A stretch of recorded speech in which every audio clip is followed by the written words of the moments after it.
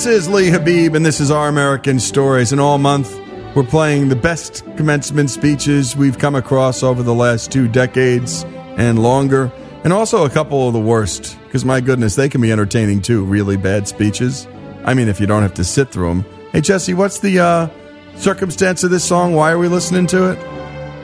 And it was first written for the coronation of King Edward VII and Queen Alexandria in 1902. Dedicated by special permission to His Most Gracious Majesty, King Edward VII. But the coronation was postponed due to the king falling sick. So the performance was not until the 2nd of October, 1902, at the Sheffield Festival by the Sheffield Choir. So that's why we listen to this song. It makes no sense. No, there's no reason it's been dedicated for graduations. But it's the song, and that's that. Yeah. And we're not critics here. By the way, we really don't like critics. So if you notice, we don't generally dump on stuff here. But we're critical of critics. We're critical of critics, exactly. And I think we can unify around that. By the way, great British accent, Jesse. So today, the commencement speech we care about is given by Leigh Tuohy at Christian Brothers University. And that's a private Catholic university, the oldest university in Memphis, Tennessee. And you know Leigh Tuohy because Sandra Bullock played her and got an Oscar for playing her in the movie The Blind Side. And Leigh Tuohy's family became involved in the life of a young black man who was largely abandoned as a child. Eventually adopted the young man, and this young man, Michael Orr, goes on to play football in the NFL. In fact, he was a first-round draft choice of the Baltimore Ravens in 2009 and currently plays for the Carolina Panthers. And by the way, we're broadcasting from Oxford, Mississippi, home of Ole Miss, where Michael Orr played, where Leigh Tuohy went to college, and where Sean Tuohy, her husband, was a standout rock star point guard and a superb athlete. Then went on into the franchising business, started to own 1, then 2, and now own who knows how many, 60, 70, 80, a whole bunch. And they did this remarkable thing, this remarkable act of love for a stranger, and changed his life and so many others. Let's take a listen to how Leigh addressed these graduates back in 2010. But we firmly believe that God is in control of this story in our lives right now. A lot of things we've learned from this. Value. Value is one of them. What do those words mean? You go into an office, you interview for a job, you're going to want someone to value. You're going to hope that they look at you and think that you have worth and that you have value, something that can contribute to the next level of your life, whatever that may be. And then you look at people and you value them. It's a two-way street. Now, you'll leave here today. Everyone in this auditorium will leave here today, and before the day ends, you will look at someone this day and you will put value on them. Whether it's someone you pass in the parking lot, at the grocery store tonight, the guy pumping gas next to you, wherever you may be, in your mind, you go, You size up somebody. We all do it. If you say you don't, you're lying. We all do it. Let me tell you about my son, Michael Orr.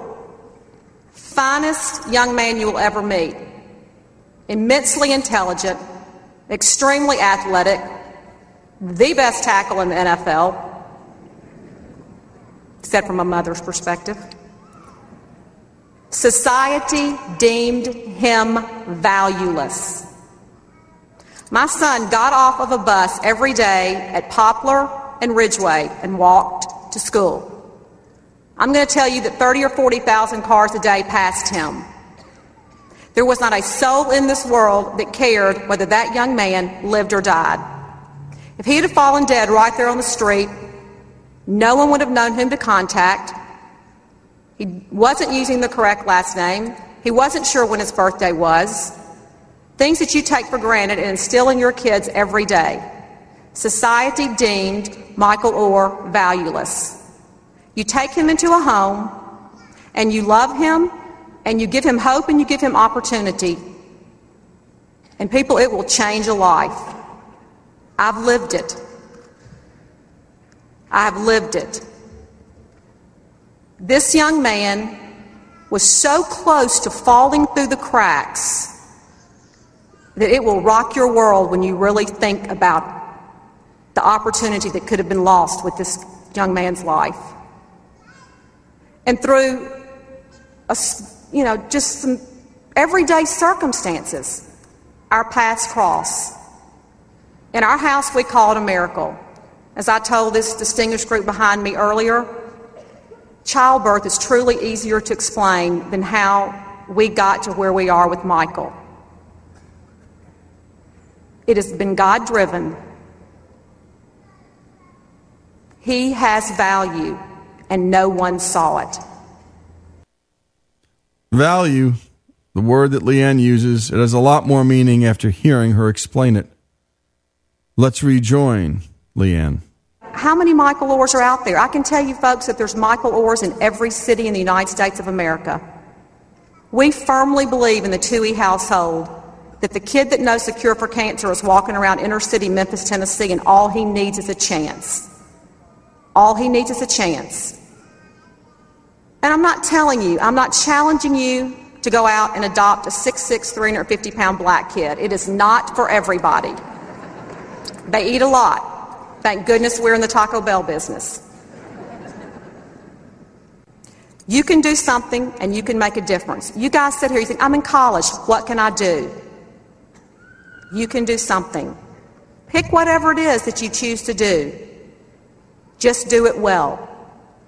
There are all kind of opportunities right under your nose. 2 words have changed our life. Turn around. Turn around. Get off the beaten path.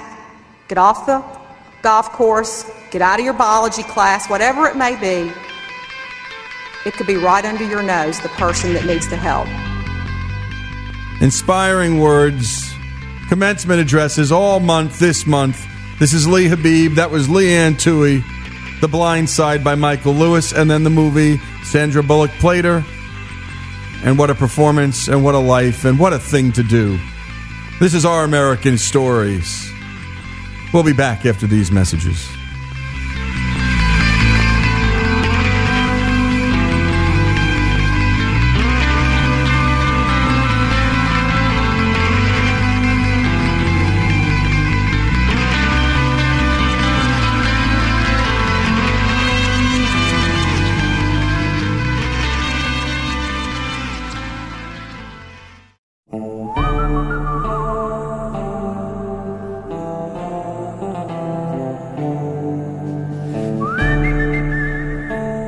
And we continue with Our American Stories.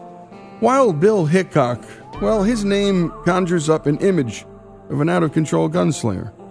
He drank, he brawled, he loved cards and the ladies too, and he treated them both with respect. He could be a gentleman or a cold-blooded shooter, depending on the occasion. And he wasn't just passing through life.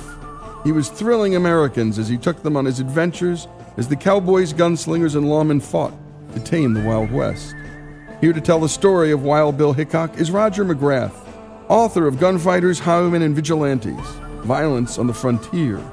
McGrath is a U.S. Marine, a former history professor at UCLA, and has appeared on numerous History Channel documentaries, and he is a regular contributor for us here at Our American Stories. Here's McGrath. Wild Bill Hickok was a gunfighter and lawman of legendary proportions in the Old West, who also served as a scout for the U.S. Army during the Civil War and later during the Indian Wars. Nearly everything he did in his adult life commanded attention, even the hand of cards he was holding when shot to death in a deadwood slough. In the 1870s, no Western figure was better known. He's the subject of hundreds of articles and books. A half-dozen movies have been made about his life, most notably The Plainsman, starring Gary Cooper, and recently Wild Bill, starring Jeff Bridges. There was also a television series, The Adventures of Wild Bill Hickok, which ran for 8 seasons and starred Guy Madison. Wild Bill Hickok is born James Butler Hickok in 1837 in Homer, Illinois, a small town 80 miles west of Chicago. The town later changes its name to Troy Grove. James's God-fearing, Bible-reading Christian parents are abolitionists, who risk their lives by turning their home into a station for slaves along the Underground Railroad. It is during this time that the lean and wiry young man gets his first taste of hostile gunfire when he and his father are chased by law officers who suspect them of carrying more than just hay in their wagon. A danger of freeing slaves makes a lasting impression on young James, giving him a fearlessness that begins to define him as a man. James helps the family, which also includes 3 older brothers and 2 younger sisters, more by his hunting than by his laboring on the farm. From a young age, James is fond of guns, and through natural talent and regular practice, becomes a crack shot. He also develops the ability to shoot a handgun equally well with either hand. James is a voracious reader and consumes everything he can about America's fiercely independent frontier heroes, especially Daniel Boone and Kit Carson. James Butler Hickok heads west himself to Kansas Territory in 1856. Kansas is a battleground between settlers from Illinois and other northern states who want to prohibit slavery there, and Southerners, mostly from Missouri and Arkansas, who want to establish slavery in the new territory. Hickok, who continues his abolitionist ways, joins Jim Lane's Free State Army to battle with the Free Staters called the Border Ruffians, who have crossed into Kansas from Missouri to attack anti-slavery settlers. Kansas becomes Bleeding Kansas, a prelude to this Civil War. In 1858, Hickok is elected constable of the town of Monticello in the northeastern corner of Kansas. Hickok is now 21 years old and is described as 6'1" and 180 pounds, with auburn hair and blue-gray eyes. For his size, he has small, almost delicate hands. He has great dexterity and can draw a handgun and manipulate its hammer and trigger with precision and quickness that astonish witnesses.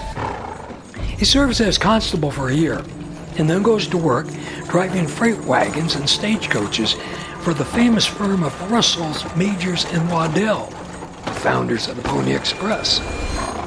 While driving a freight wagon, Hickok finds his path blocked by a bear and her cubs.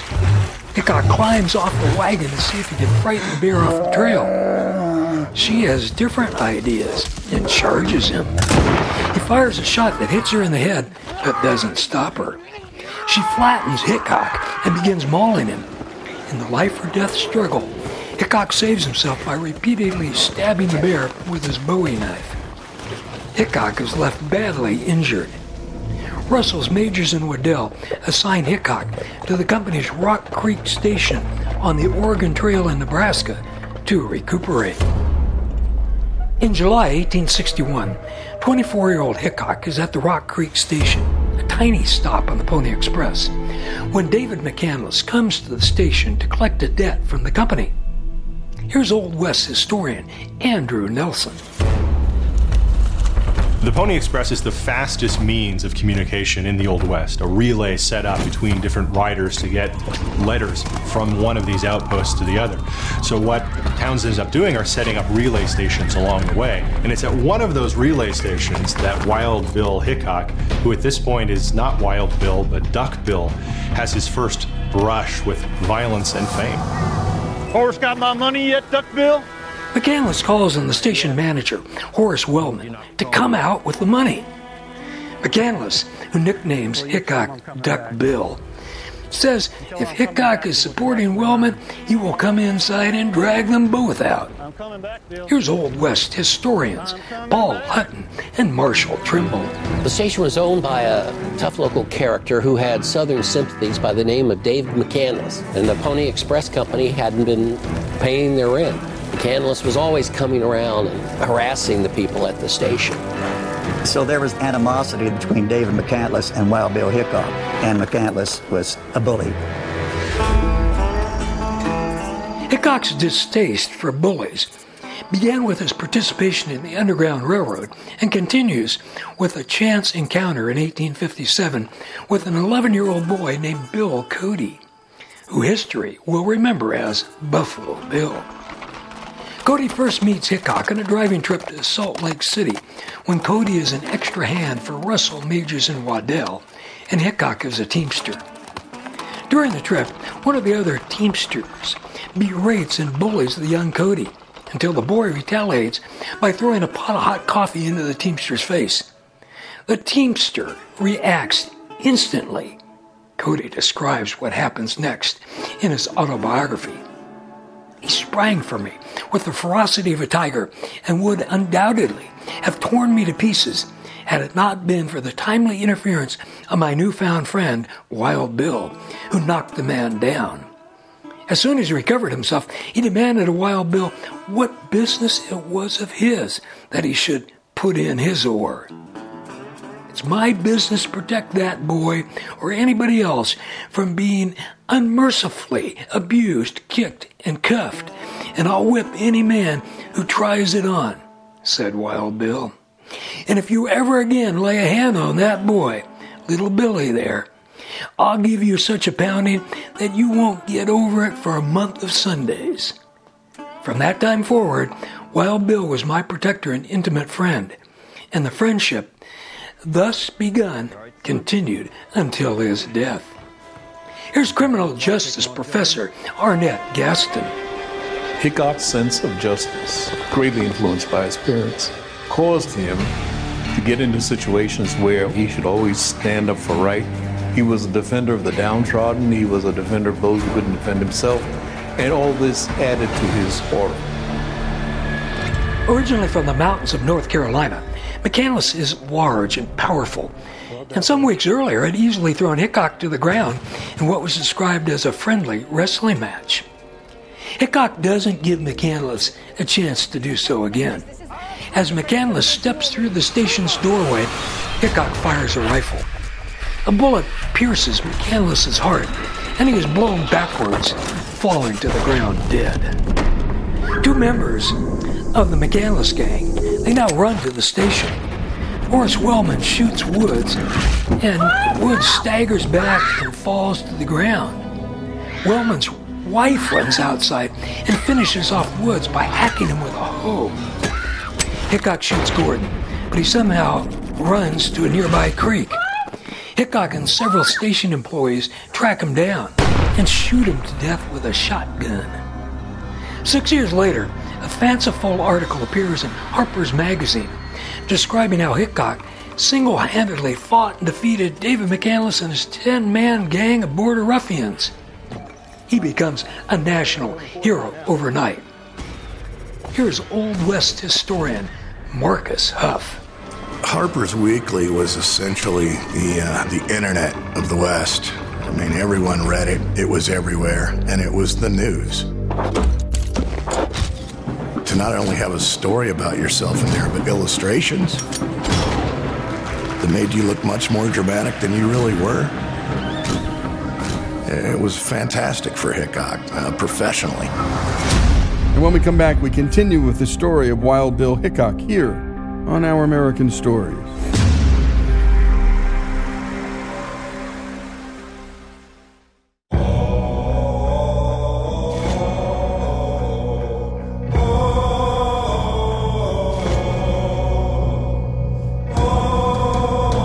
And we continue with the story of Wild Bill Hickok here on Our American Stories. And we love telling these stories for so many reasons. But think about what shaped the character of Wild Bill. He grew up defending the downtrodden because his family, well, they were putting their lives on the line, leading the abolition movement. And my goodness, we should all know the story of Bloody Kansas, because the Civil War was being fought there before it was being fought throughout the nation. That was the battleground. And who was there? Well, James Butler Hickok was there. Now let's return to Roger McGrath and the rest of the story of Wild Bill Hickok. Hickok leaves the Rock Creek Station 2 weeks after the shooting and travels to Fort Leavenworth to continue the family tradition of fighting against slavery and volunteers as a scout in the Union Army.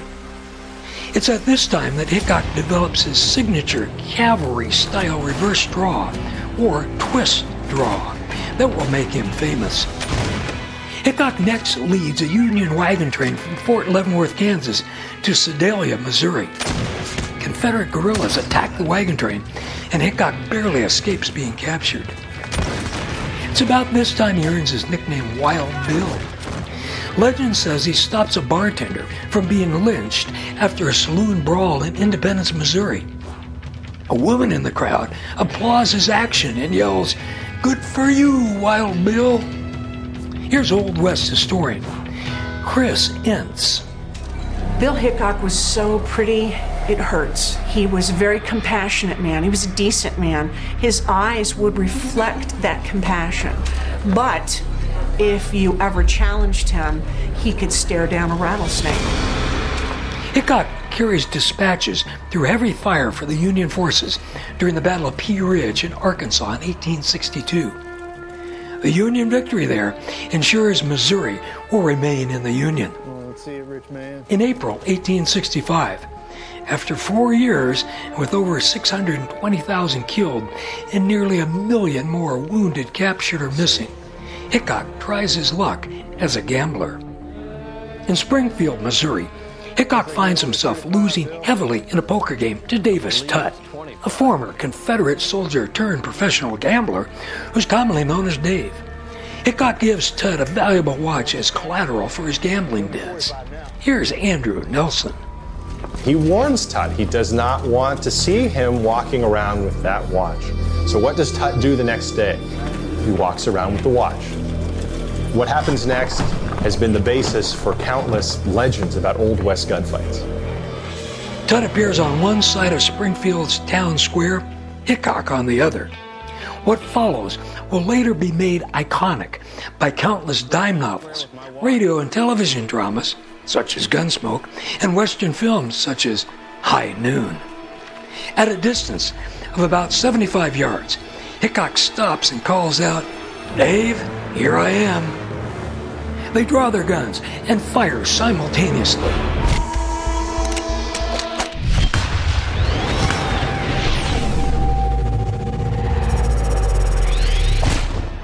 Hickok's round drills Tutt in the heart. Tutt calls out, "Boys, I'm killed," and drops to the ground, dead. When newspapers publish reports of the shootout, it's the first time the name Wild Bill is used in print. Hickok's legend as a gunfighter skyrockets. After a coroner's jury declares that Dave Tutt had died at the hands of James Butler Hickok, Wild Bill is arrested on a charge of manslaughter. He posts bail and pleads not guilty at an initial court hearing. In the trial, Hickok's attorney argues self-defense. The prosecutor argues Hickok could have avoided the fight. The jury is out only 10 minutes and returns a verdict of not guilty. In 1866, Hickok is summoned to Fort Riley, Kansas by a Civil War friend, Captain R.B. Owen, who recommends Hickok for an appointment as U.S. Deputy Marshal. Hickok becomes a Deputy Marshal and spends a year hunting horse thieves, counterfeiters, deserters, and other such miscreants. He also does some duty as an Army Scout. It's while Hickok is at Fort Riley that he reconnects with William Cody, soon to be known as Buffalo Bill. Cody is serving as a government detective and Army Scout. On January 1st, 1867, Hickok begins scouting the frontier for one of the finest cavalry commanders of the Civil War, the boy general of the Michigan Volunteers, George Custer. Custer is now a lieutenant colonel in the regulars and commander of the famous 7th Cavalry. Custer calls Hickok his best scout and says he is the consummate plainsman. Custer's wife, the fetching Libby Custer, later said of Hickok, "Physically, he was a delight to look upon, tall, lithe, and free in every motion. He rode and walked as if every muscle was perfection, and the careless swing of his body as he moved seemed perfectly in keeping with the man, the country, and the time in which he lived." Hickok can ride, trail, and track, and he's not only a crack shot, but also extraordinary with handguns. He practices with his guns whenever possible, and he disassembles and cleans them daily. He can hit several objects thrown in the air at the same time, firing with a gun in each hand. But it's one thing to shoot at targets. It's another thing to shoot at a man who's trying to kill you. In the face of fire, Hickok is not only one of the fastest, but one of the most deadly accurate shooters who have ever lived. In July 1867 appears the first dime novel about Hickok, Wild Bill, the Indian Slayer. There's some truth in this because as a scout he fights and kills Indians and will continue to do so through 1868 and well into 1869. He has several close calls. In one fight, a Cheyenne warrior drives a lance into Hickok's thigh. But fame often has a lot of sharp edges and has to be handled carefully.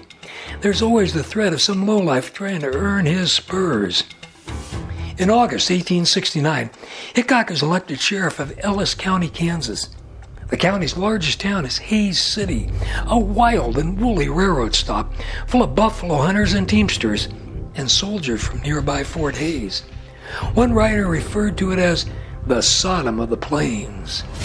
Here again is Marcus Huff and historian David Eisenbach.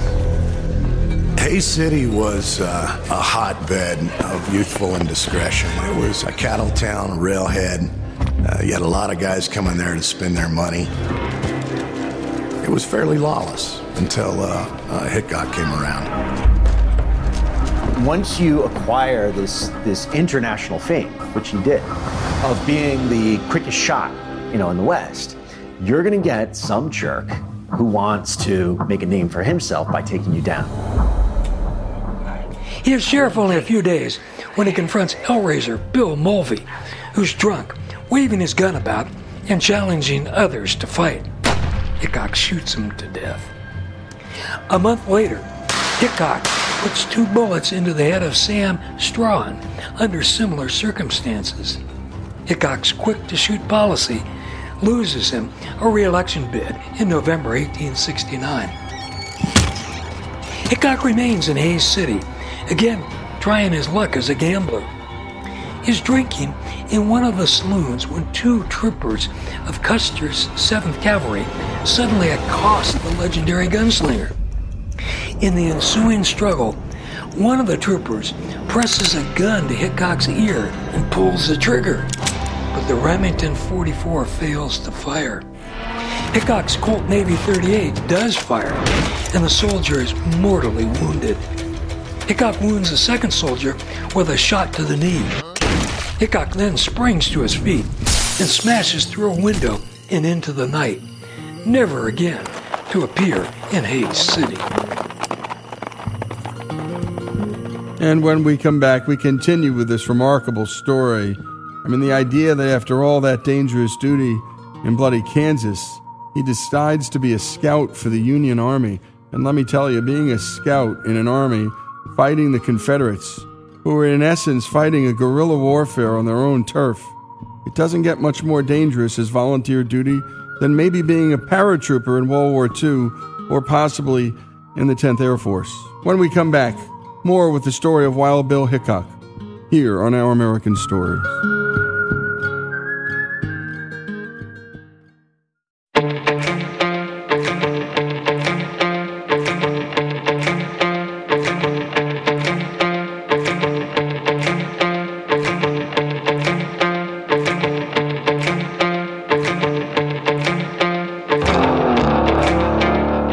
And we continue here on Our American Stories with the story of Wild Bill Hickok. And Roger McGrath, as always, does such a great job on all of these pieces surrounding the frontier and the American West. Let's return to McGrath. In April 1871, Hickok becomes city marshal of Abilene, Kansas. Abilene is the first of the famous Kansas cattle towns. Here's Paul Hutton and Andrew Nelson. Abilene had a reputation as being the roughest of all the cattle towns. It was end of trail for the herds coming north from Texas. Everyone's fueled on alcohol, of course, and somebody has to keep the peace. And that's Wild Bill Hickok. So this is an interesting moment in American history where a burgeoning society recognizes that It needs to remove the unsavory elements. But how do you do that? Well, you need to find someone who has one foot in both worlds, who can travel in both circles. Most of the cowboys who drive the herds from Texas to the Abilene railhead are Confederate veterans or the sons of Confederate veterans. After months on the trail, and with a payoff in their pockets, they intend to have fun. Union veteran Hickok is at odds with them. It's a highly volatile situation with great potential for violence. Confederate veteran and Texan Phil Coe is a giant of a man for his era, 6'4" and 225 pounds. He has problems with Hickok from the day he arrives in Abilene, mostly over the way he, Coe, operates his saloon, the Bull's Head Tavern. Coe had upset the town with his saloon advertisement painted on the side of the building, a drawing of a bull with a massive erect phallus. Wild Bill painted over it, and Coe swore revenge. Problems further escalate when Hickok and Coe begin to court the same woman. On an October night in 1871, Coe and several of his Texas friends are drinking in the Alamo Saloon. Their revelry spills into the street, and Coe draws his gun and fires into the air. Sound of the gunfire brings Hickok on the run, and he demands to know who fired the shot. Who fired that shot? Coe says he fired at a stray dog who tried to bite him. Hickok demands Coe's gun. Coe either hesitates to comply or refuses, depending on the witness, and Hickok immediately draws both pistols and fires. Coe is hit in the stomach and collapses. A second later, Hickok catches movement out of the corner of his eye and spins and fires twice more. The bullets tear into Mike Williams, Hickok's own deputy, who is rushing to Hickok's aid. Williams dies on the spot. The death haunts Hickok for the rest of his life. Meanwhile, Coe, in terrible pain, struggles for several days and dies. 2 months later, Abilene's city council relieves Hickok of his duties, and he again returns to gambling. Hickok drifts across the West for the better part of a year. It's said he drinks too much and wins too little. It's here Buffalo Bill finds him. In September 1873, Buffalo Bill hires his old friend to perform in Cody's theatrical productions, Scouts of the Plains, and Buffalo Bill, King of the Bordermen. Here again is Chris Ince. How you doing, Bill? Buffalo Bill Cody and Wild Bill Hickok had known one another for a long time. He knew about the Wild West and convinced Hickok that we had to share this with a new generation of people who didn't know the Wild West as they did. And Cody invites him to be a part of this Wild West show. Let's just get this over with. I feel ridiculous. Hickok is well paid, but he hates appearing on stage and often stammers or forgets his lines. He's embarrassed by the histrionic melodrama and false heroics. He is a man of action, not words. He quits in March 1874. Back to the high plains goes Hickok. He spends much of his time in the railroad town of Cheyenne, Wyoming. And it's here in February 1876 that he marries Agnes Lake. Hickok honeymoons with Agnes in her hometown of Cincinnati, but he then heads west to the newest mining boomtown, Deadwood, in the Black Hills of Dakota Territory. 2 years earlier, it was General Custer on a special expedition who discovered gold in the Black Hills. Hickok arrives in Deadwood in July 1876 and bumps into many of his old friends. Mining's not for him, though, and he spends most of his time gambling in saloons. I don't think you could have found any place more vile than Deadwood, South Dakota. It just was a place that had no law. You had people stealing from one another. You had people jumping one another. There are people that are being killed in a very violent way. You had all of this going on, and in this scene, you find Wild Bill Hickok. Your call. Shortly after noon on August 2nd, 1876, as America's celebrating its 100th anniversary, Hickok strolls into the number 10 saloon and joins a poker game in progress. Hickok asks Charles Rich, who is seated in a chair against the wall, to exchange seats with him. Rich only laughs and tells Wild Bill not to worry. Nobody is gunning for him. A few minutes later, Hickok repeats the request, and this time all the poker players, Carl Mann, William Massey, and Charles Rich, begin ribbing Hickok for his excessive caution. A drifter named Jack McCall enters the saloon. He draws no attention. He had been in the number 10 only the night before, losing all the money he had on him in a card game to Hickok and others. Get some rest. Take it easy. Here, have some breakfast on me. Here again is Marshall, Trimble, and Chris Entz.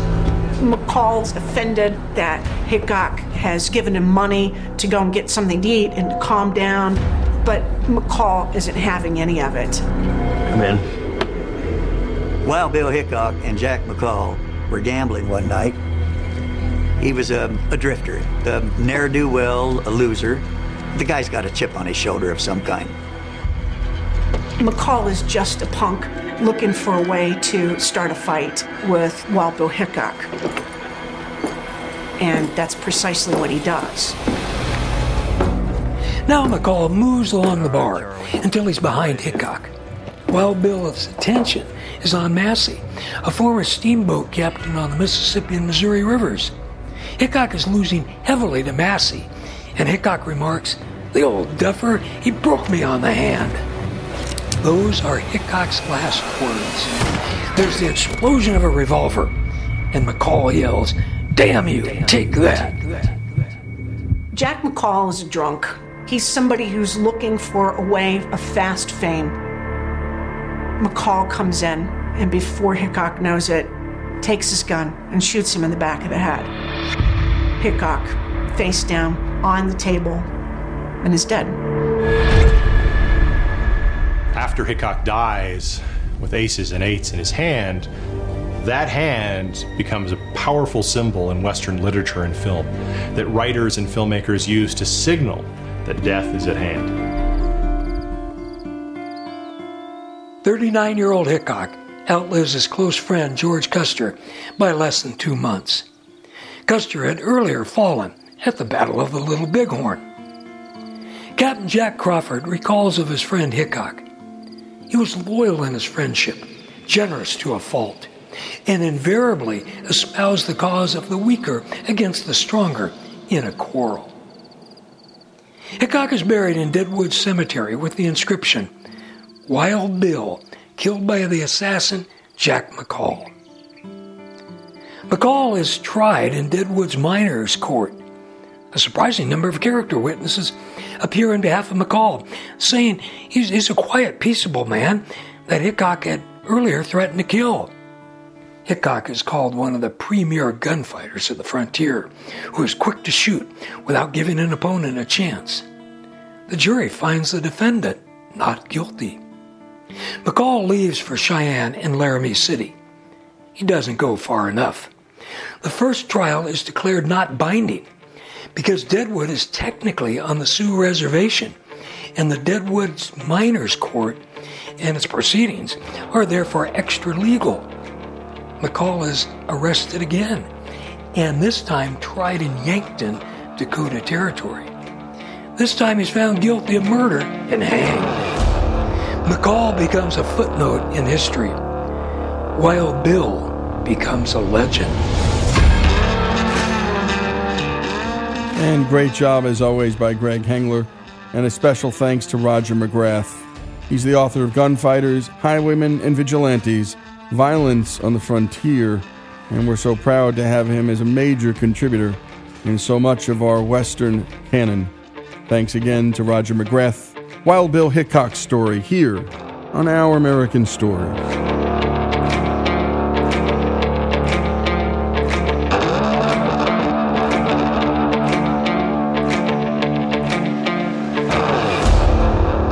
Get more at ouramericannetwork.org and sign up for our weekly newsletter.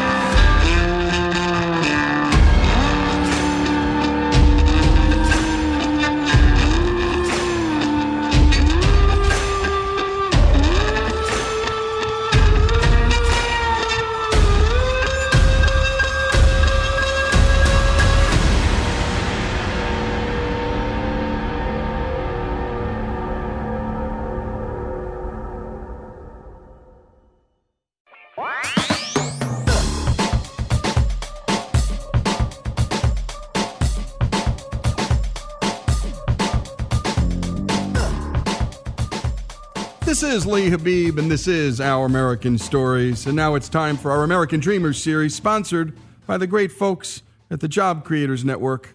And they work hard to help small business become big ones by fighting for public policy that allows them to do just that. And you'll definitely want to stick around for this story because it's about the man behind perhaps one of the most recognizable brands in American history, brought to us by our own Joey Cortez. The world was a little simpler, a little more magical. There were more heroes, more things to think about. And Joe DiMaggio, Mickey Mantle, they were my heroes. They were some of my heroes.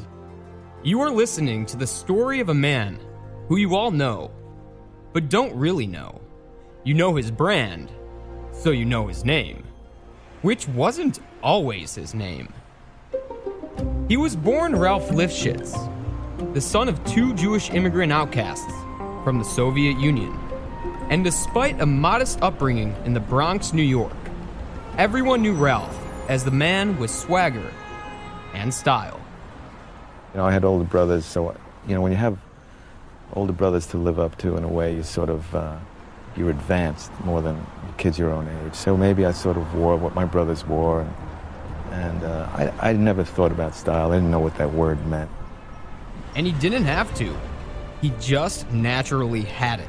I'm telling you, every time I see a picture of this man, I think to myself, my God, that man has style. Everything about him screams style. The perfect man to stop the European fashion moguls who were ready to take control of the American fashion market. You see, at the time, there wasn't much of an American fashion industry. And while the Beatles and their British invasion were pretty much taking control of the American rock and roll scene, the European fashion icons from Italy, the United Kingdom, and France were ready to take the American fashion scene by storm. Standing in their way was Ralph Lifshitz. But first, to complete his style, Ralph, at 16 years old, would change his name from Lifshitz to Lauren. That's right, folks. This is the story of Ralph Lauren. Years later, after serving in the Army, working as a salesman for Brooks Brothers, and then a necktie manufacturer, Ralph began designing his own ties, marked by his wide, bold, and colorful designs, during a time when plain skinny ties were in vogue. In the beginnings, when I started, the necktie industry was full of men wearing hats, and they were old men. And it was a very dead industry. And here I came along, and I had a sports car, and I come with a tweed jacket, and I zip into my car with a bag of ties, and I go to the stores around the area. And I was selling what I was, what I believed in. Selling himself and the American dream. You see, Ralph really couldn't afford that sports car. I mean, the man was selling ties out of a single drawer in a showroom of the Empire State Building. But he was investing in himself, his image, his brand. Something his company would make possible for everyday Americans too. Helping them dress and brand themselves in lifestyles they previously couldn't afford or find in stores. From the nostalgic Americana style of cattle-herding cowboys to the style of Wall Street bankers, Ralph made those accessible to everyday Americans.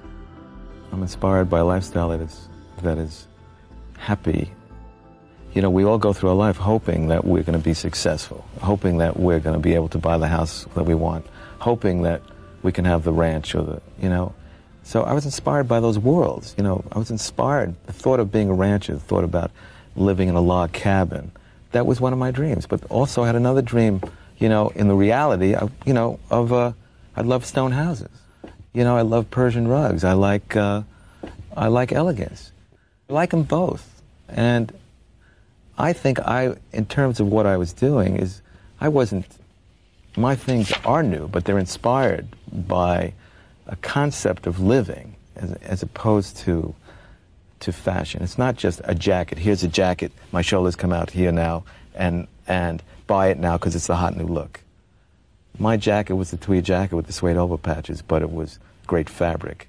Maybe it had what you thought you can buy in England, what you thought Cary Grant was wearing and Fred Astaire, you could not walk into a store and buy. You couldn't walk into a store. No stores had that. When I came along, the business was not at all like the things that I made. You could not buy. You couldn't find it. And they had a sense of familiarity because they were traditional in the sense that they weren't wild, but they were. It's like injecting something and bringing it back in a sense of life. You couldn't walk into Bloomingdale's. You couldn't walk into Saks Fifth Avenue and buy a hacking jacket. Now, a hacking jacket was worn by the people that rode, in England. They would get dressed and they wore the hacking jacket. It had flare on the side vents. So one thing is the product. The other thing is where it goes. A man gets dressed. He says, I have to go to dinner. He goes in and buys a tie and he wants to look elegant that night. He's going to go back to he's going to feel elegant when he gets dressed that night. And he's going to go to a place and he says, wait a minute, I have this great club I'm going to and I'm going to wear this and I know I'm going to look great. So he feels strong about himself and he knows it's the appropriate thing to wear to this place. What I did was see these things. The hacking jacket represented a life that I loved. It was old England. They looked great. I don't know what it was at the time, but I said, that hack, I'd love to have that. Right. I couldn't find it in the store. I said, where can I get that? Where can I get it? And you couldn't get it anywhere. So I said, I'd like to make that. So I made it so you can wear it. It's a sport jacket. And these things, they sound vague, possibly, because they're part of our vernacular today, but it didn't exist. And neither did his first product, the wide tie. Well, it existed, but it just wasn't fashionable, and you really couldn't find them in stores. But soon enough, Ralph caught the attention of one of the largest department stores in the country. From selling ties out of a single drawer in the Empire State Building to landing a meeting with Bloomingdale's. And when we come back, you won't believe the story you're about to hear, and what a story it is. A young man fashions the fashion business in an image that he thought the American people would love, and boy, did they. Ralph Lauren's story continues here on Our American Stories.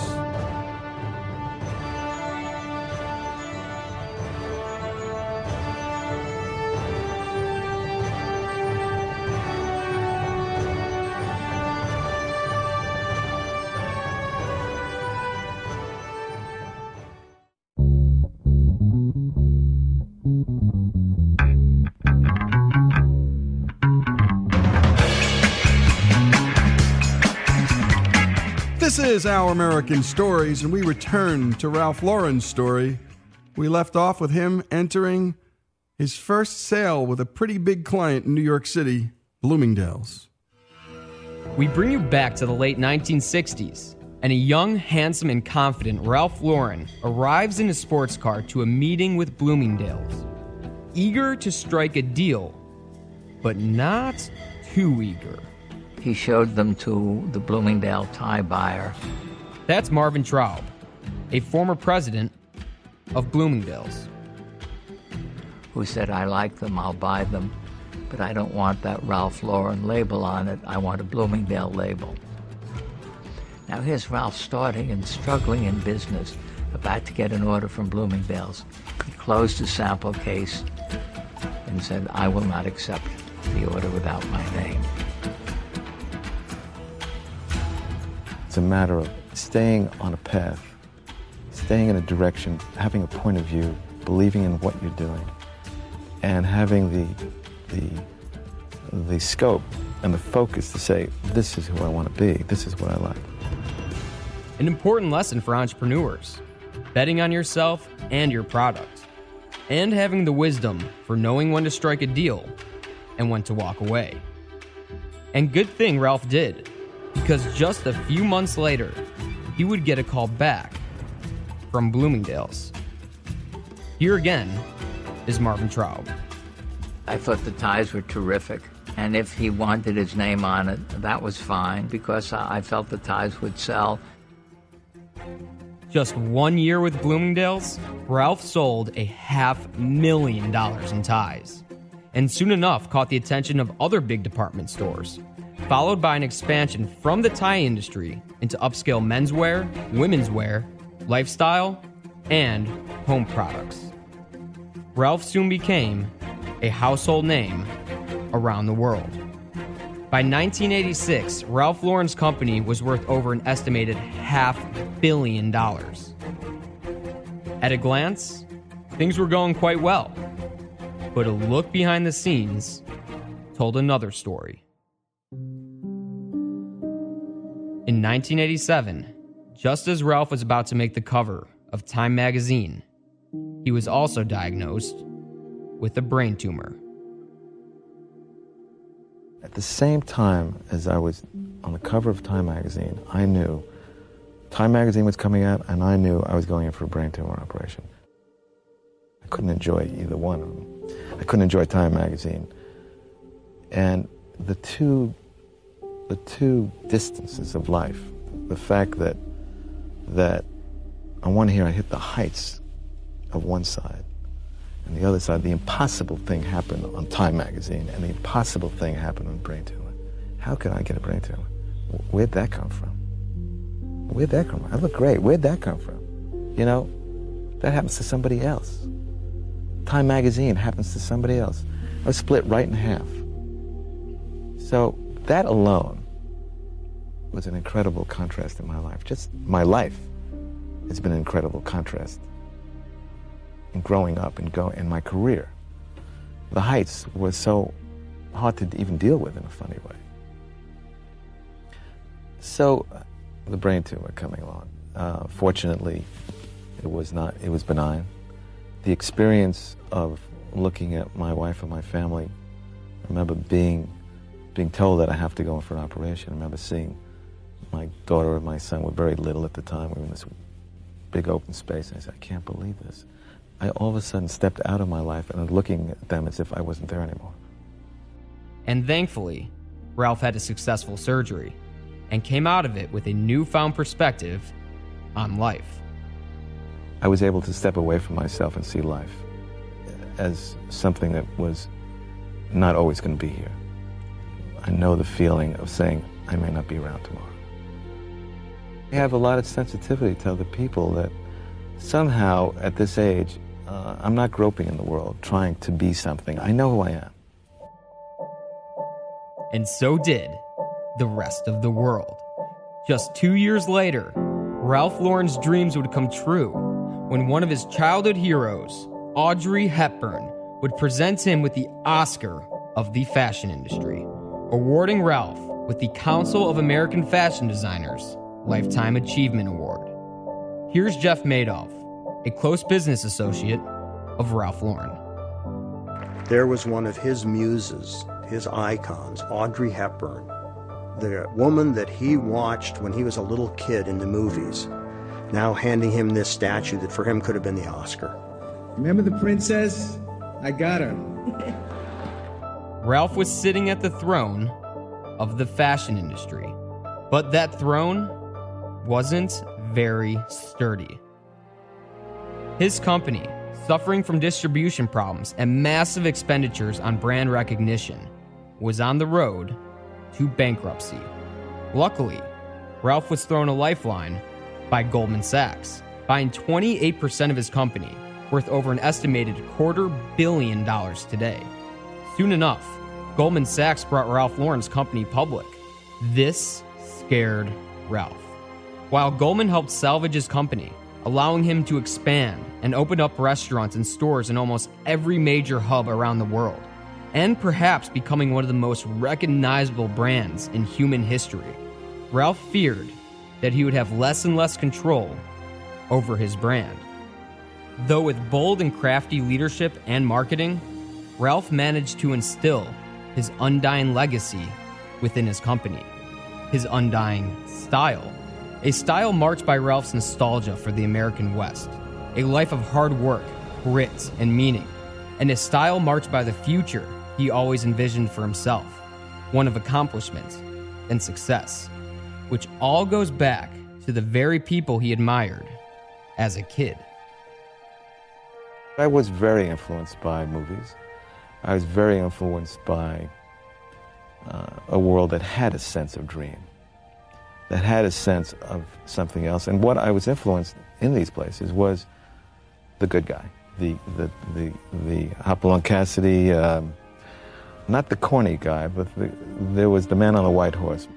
You know, if you think of a cowboy, you think of fringe jackets and old leather things. You think of certain images that represent something that are never dying. I always liked country clothes, tweediness. I always loved my history teacher who wore gum sole shoes and suede elbow patches. So it's a combination of heroes, in a way, that had something to them. Heroes like the actors who both dressed and conducted themselves with class, and the gritty, adventurous characters they played in the movies. A very unique thing to have a brand inspired by two entirely different worlds. If you watch Gary Cooper in the movies, you'd see Gary Cooper was a very elegant man. At the same time, he had a ranch where he grew up, and you'd see High Noon, and you really believed he was a cowboy. Well, I loved this guy in both roles. You know, he was a hero to me, and he was rugged and tough, and at the same time, he was very elegant. And so it wasn't, I don't believe you can have to be one thing. Like the American dream, a notion that has allowed people to not only dream for a different life, but to attain it. Illustrated by the very life of Ralph Lauren and his company, helping people from around the world be the people they dream to be. You know, I think what's been interesting in my life is the impossible things have happened in so many different ways. I never went to fashion school. What am I doing here? You know, what am I doing on these lists? What am I doing with these fashion shows? How am I doing it? I can't tell you, because it's an amazing thing for me. It's not, I'm doing it. I know I'm doing it because it didn't exist before I came. It didn't happen before and someone said, okay, Ralph, do it. And I've done products that I didn't have any training. I don't know how it's happening. It's an amazing thing for me. At the same time, I don't know how I had the brain to and all those things. But life is about that in a way. A fellow I work with that came to the office said, it was from another company, he said, you know, up till now I thought I had to change in this world, in this business, because people are tough and rough, you know, and they're not always so nice. He said, I was just in your company, I was working with your people, and they're so nice. You know, and I think maybe I have the right answer. Maybe people aren't all that tough in this business. My sense is that you can make your life be whatever you want it to be. And great job on that, Joey. Impossible things have happened in my life. He never went to fashion school. He said no to Bloomingdale's in his early 20s. He wanted his name on the label. Crazy, right? Goldman Sachs, by the way, comes in, the big bad banks, and saves the company. The American dream here, that's what we call these stories, American dreamer stories. None better than Ralph Lauren's. This is Our American Stories.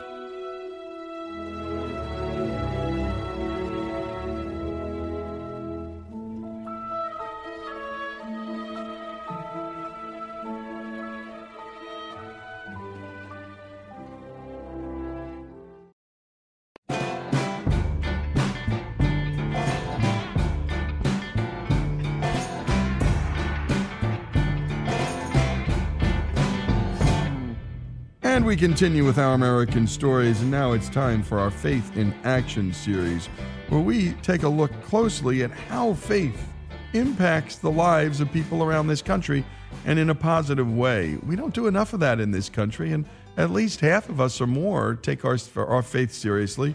And then for all the people who don't have faith, my goodness, we want your stories too, and how whatever you believe positively affects the people around you in your community, particularly as it relates to things like generosity and love and compassion, all those things and more.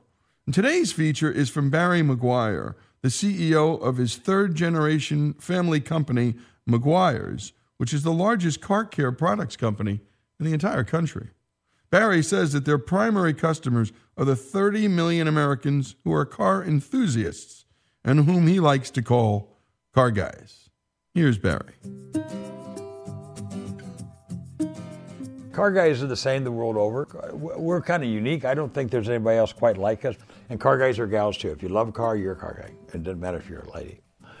But car guys across the board are caring, are generous, respectful, family-oriented, high values, people that go the extra mile for you. If you're in a car show and your car's not working right and the judges are coming, the other people in your class will come over and do everything they can to help you get your car running right. When you're out on the road with an old car, and I've experienced it myself, when you have old cars, you break down. Within 5 minutes, I guarantee, even in the remote areas, it's crazy.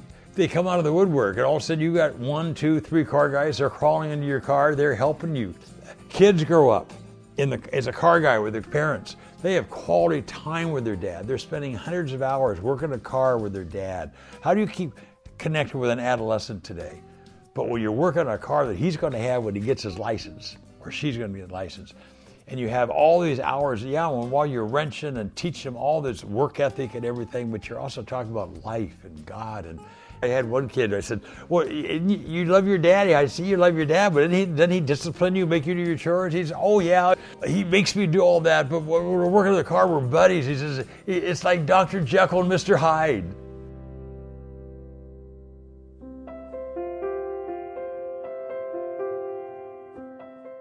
The car hobby is a righteous hobby. It really is. It brings out the best in all of us. And all of us who are car guys are better people and have better friends because we're car guys. And I speak to car guy groups often. And I say to them, if you could earn your way into heaven, you guys would be at the front of the line. It's a subculture that represents the best of America. And if we had more car guys, there would be less wars. I see rich guys talking to poor guys. I see Jay Leno hanging out with kids with their Japanese cars, just having a ball with them,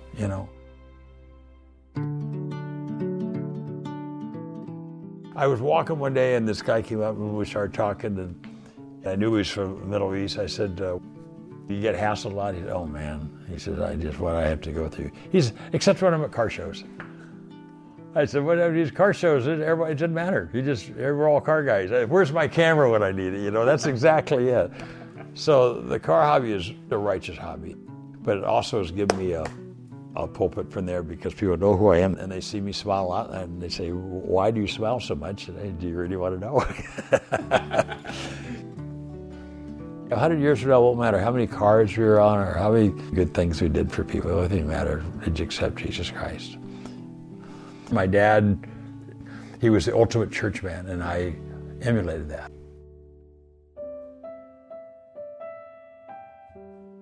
I had no joy, and I knew it. It's where most people listening to us, no joy, no bounce in their step. You're having problems, you can't quite figure out what's going on in the world. Everybody has problems in their life, and if you look at it as problems and not opportunities, it's just the world beats you up, there's no joy. I wanted joy. Irene, I really wanted joy. And so did my wife. We both prayed about it a lot. We went to a luncheon that our church put on. And it happened that we had a guy named Herb Ellingwood, who was the Legal Affairs Secretary for Governor Reagan as our speaker. Okay, I'm dating myself now, but this is 1973. And I didn't have any responsibilities that day. I never spoke, I never was asked to do anything, but the pastor put me right beside Herb Ellingwood. And for an hour straight, Herb Ellingwood went off telling me one story after another how he was leading people to the Lord in meeting rooms, on airplanes, in restaurants, wherever he was. And he was laughing and he was having so much fun. And wow, that's what I want.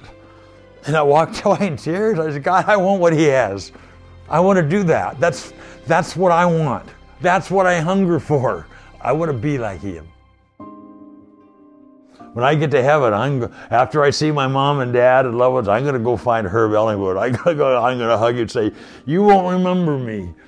But I was just a punk kid, but you spoke truth to me, and you spent 1 hour. You changed my life, and you have no idea how many people have come to the Lord because of you, through me. And I have been committed to being the Herb Ellingwood to as many people as I could possibly. The rest of my life, I wanted to be that layman to another layman, as many lay people as I could possibly get to ignite them like he ignited me, as he ignited me. And I was horrible at sharing my faith. And I studied and I read stuff, and you're supposed to do this and do this and do that. And I was frustrated, and I couldn't get them there. I thought I had to get them saved at the moment, and if I didn't get them saved, I was frustrated. Why I must have said something wrong, or I brought them to church and the pastor didn't say the right things. They didn't get saved, and I was always going to anger along with my tenacious. And then finally, after 3 years of doing it so much, all of a sudden I got this thing of, he just says love on people. They'll know you're my disciple by your love, not by your words, not even by your Bible knowledge. Just love on people who are hurting. Just love on them. And they open up, and all of a sudden you connect. It's so easy to connect with people. So I started doing it. This is really fun. So in 1976, I decided God was leading me into full-time ministry. So I closed the door one day. I had the most fervent prayer of my life. As I look back now, I've thought about it many times. I wept. And I said, I just want to do what you want me to do. I'm excited about my business, and if I leave the business, it'll fail. Because there's nobody, I'm the third generation, there's nobody else to lead the business. This is a big deal. But I want to honor you, and I really feel you're leading me into full-time ministry. And I don't know what that means. I have 2 little daughters I got to feed, but if you want me to do that, I'll do it, God. But I actually said, I didn't say you had to speak to me in an audible voice, but I said, you're almost going to have to speak to me in an audible voice. Not 20 minutes later, a guy walked in my office by the name of Dave McNutt. I didn't know him at all. He'd been up on the platform and spoken a couple of times. I knew he grew up a missionary kid, grew up in Africa. That's about all I knew about him. I'd never talked to him, never exchanged a glance with him. I have no relationship with this guy. He walks into my office. So I said, well, hi, Dave, how you doing? He goes, oh, fine, Barry. I was driving by, I was in the area, thought I'd stop in and ask you, how's it going? So I made a snap decision that he probably wasn't, as a missionary kid, probably wasn't into cool cars and shiny paint finishes. So I started telling the people I was sharing my faith with. And he quickly straightened up and looked at me and he says, God's given you a wonderful ministry here, hasn't he? Well, that was an odd thing, given the prayer that I just prayed. And I said, why would you say that? He said, well, it's obvious.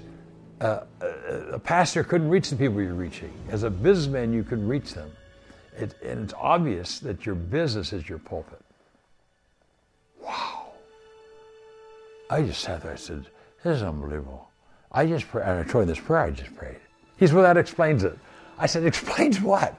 He says, I just dropped some missionaries off at Orange County Airport. I'm driving up Red Hill, and God spoke to me and said, go see Barry Meguiar. He said, I argued with him all the way here. I knew where your building was. But I said, God, I don't know this guy. I don't even know what kind of business he's in. I'm going to make a fool of myself. But he would not let me go. And I walked into your entrance downstairs. I thought, well, he's not going to be here anyway, or he'd be too busy. And before I know it, I'm going up. My heart is pounding in my throat. I don't know what to say, but how's it going? That was 1976. It brought in these 2 exciting things in my life, and all of a sudden I realized they were one thing, and my business is my pulpit. My business is my pulpit. And he's remembering that story like it happened yesterday. It was 1976, folks. And when we come back, we continue the story of Barry Meguiar, his faith story on Our American Stories.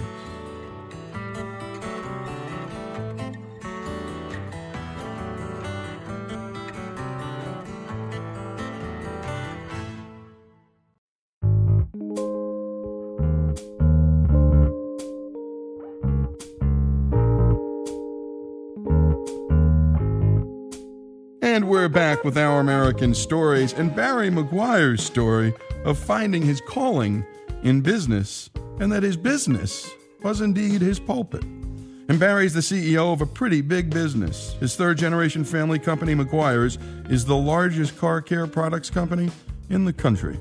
Let's return to Barry and his story. I'm in the hotel and I want to go to dinner, and my Uber app won't work. So I said, Carol, I got to go outside to get the Uber app. I want to get there before Richie gets there because he'll give the gal his credit card. I want to meet him too, but I want to buy his dinner. I owe him. So we go outside and the Uber app doesn't work outside. Karen said, you better just get a taxi. So I said to the guy, hey, I'll take the taxi there. He said, oh, that taxi's taken. What? It's the only taxi there. I said, what? That taxi's taken? He said, yeah, the lady behind you, that's her taxi. Oh, well, how long will it take to get in the taxi? Well, it's 5 o'clock. It's kind of busy right now. It might take about 10 minutes. Blood's draining from my head. I think, oh, no, this is not good. The lady back there says, sir, yes, just take my taxi.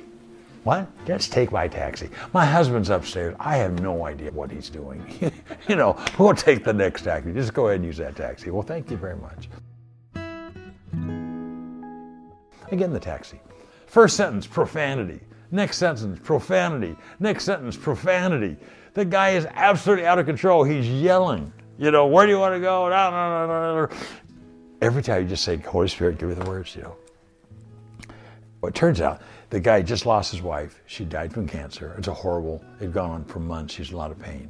His kids are totally out of control. He doesn't know what to do with them. He is out of control. He's at his wit's end. And I said, you know, God says to all of us, come unto me, all you are burdened and heavy laden, and I'll give you rest. And he yells with the same intensity, rest, boy, do I need rest.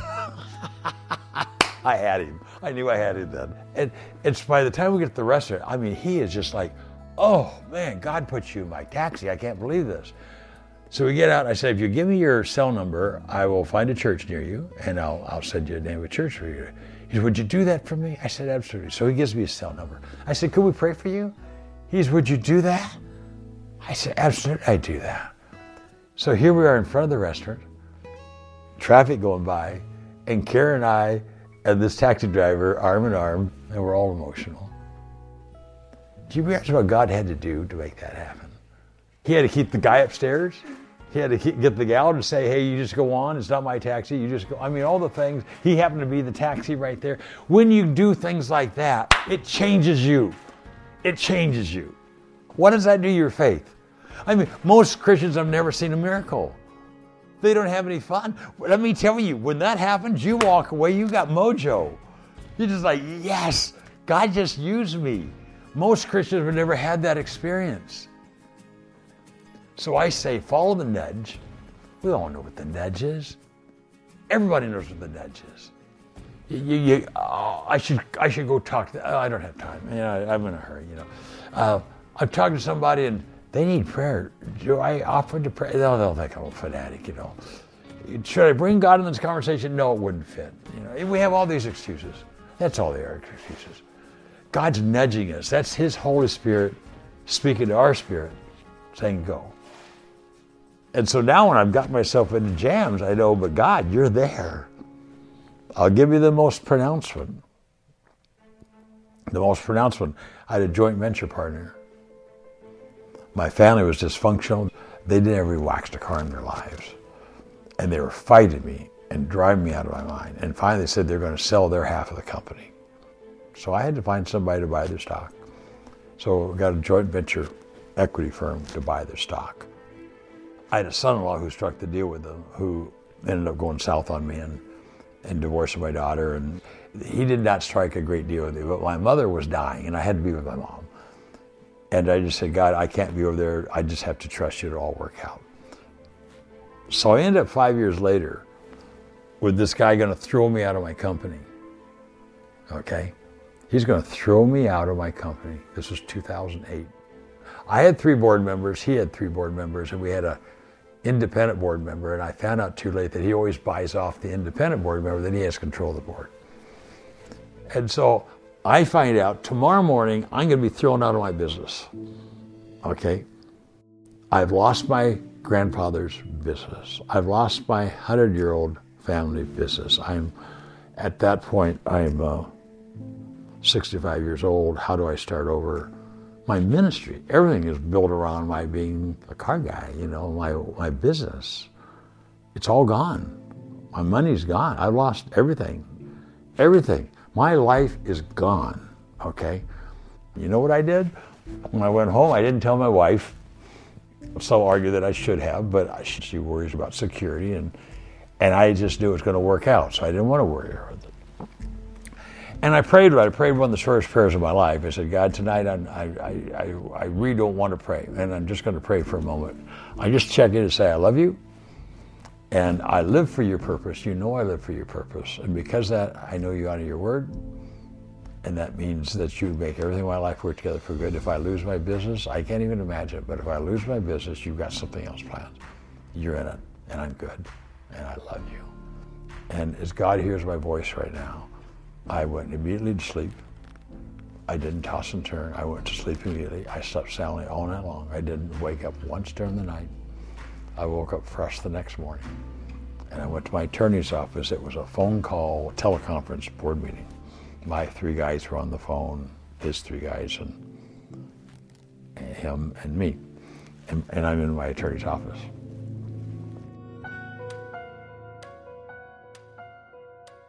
So I walk in the attorney's office that morning, and both my attorneys were smiling.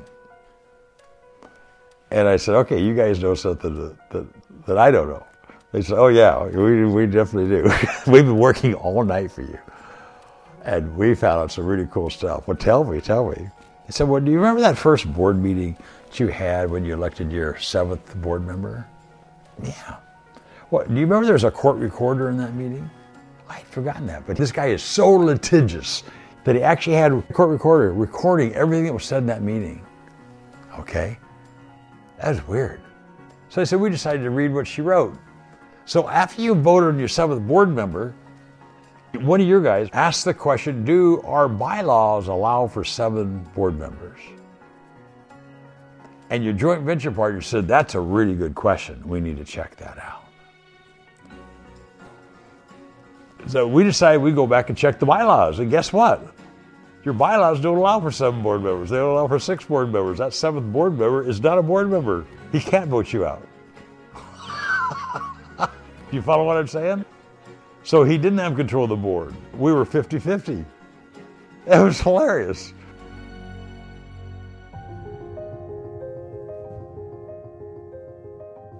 I went to the conference room with my attorney. We started the conference call, and they're going off, and they're trying to run the meeting without me. And I said, gentlemen, I think I'm chairman of the board. Oh, that's right, Barry's chairman. Oh, yeah, we forgot. You go, bro. You go do your chairman thing. They're just mocking me. All pretense of being nice was over. They just mocked me. I said, well, thank you very much. We'll call the meeting to order, and we have an agenda before us. We want to change the agenda. They didn't want to go through the reading of the minutes and all the finance. They just want to get rid of me. We want to change the agenda. I said, well, that would require a vote, but we can do that. Okay, I move that we change the agenda. Second, okay. Of course, a 4-3 vote. I said, motion failed. What? What do you mean motion failed? I said, well, yeah, it failed. They said, no, so-and-so. That's 4 votes. I said, oh, well, as it turns out, we just found out that, I won't use the name, but as so-and-so, he's not a board member. What do you mean he's not a board member? Of course he's a board member. I've been a board member for 5 years.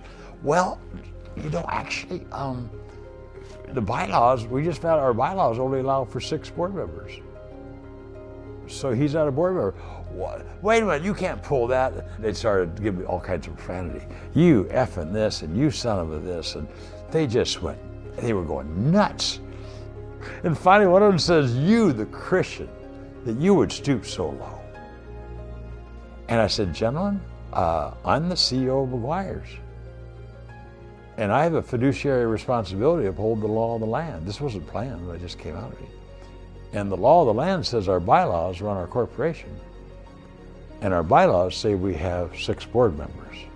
Motion failed. Dead silence until one of them says, I move we adjourn. This was a second, boom, out. In 8 minutes, I just broke out laughing. That's the funniest thing I've ever seen in my life. I said, God, you are just amazing. And that's wholehearted faith, and it's effortless. When you love him first and you live your life for his purpose, right? To move everybody, every day, closer to Jesus.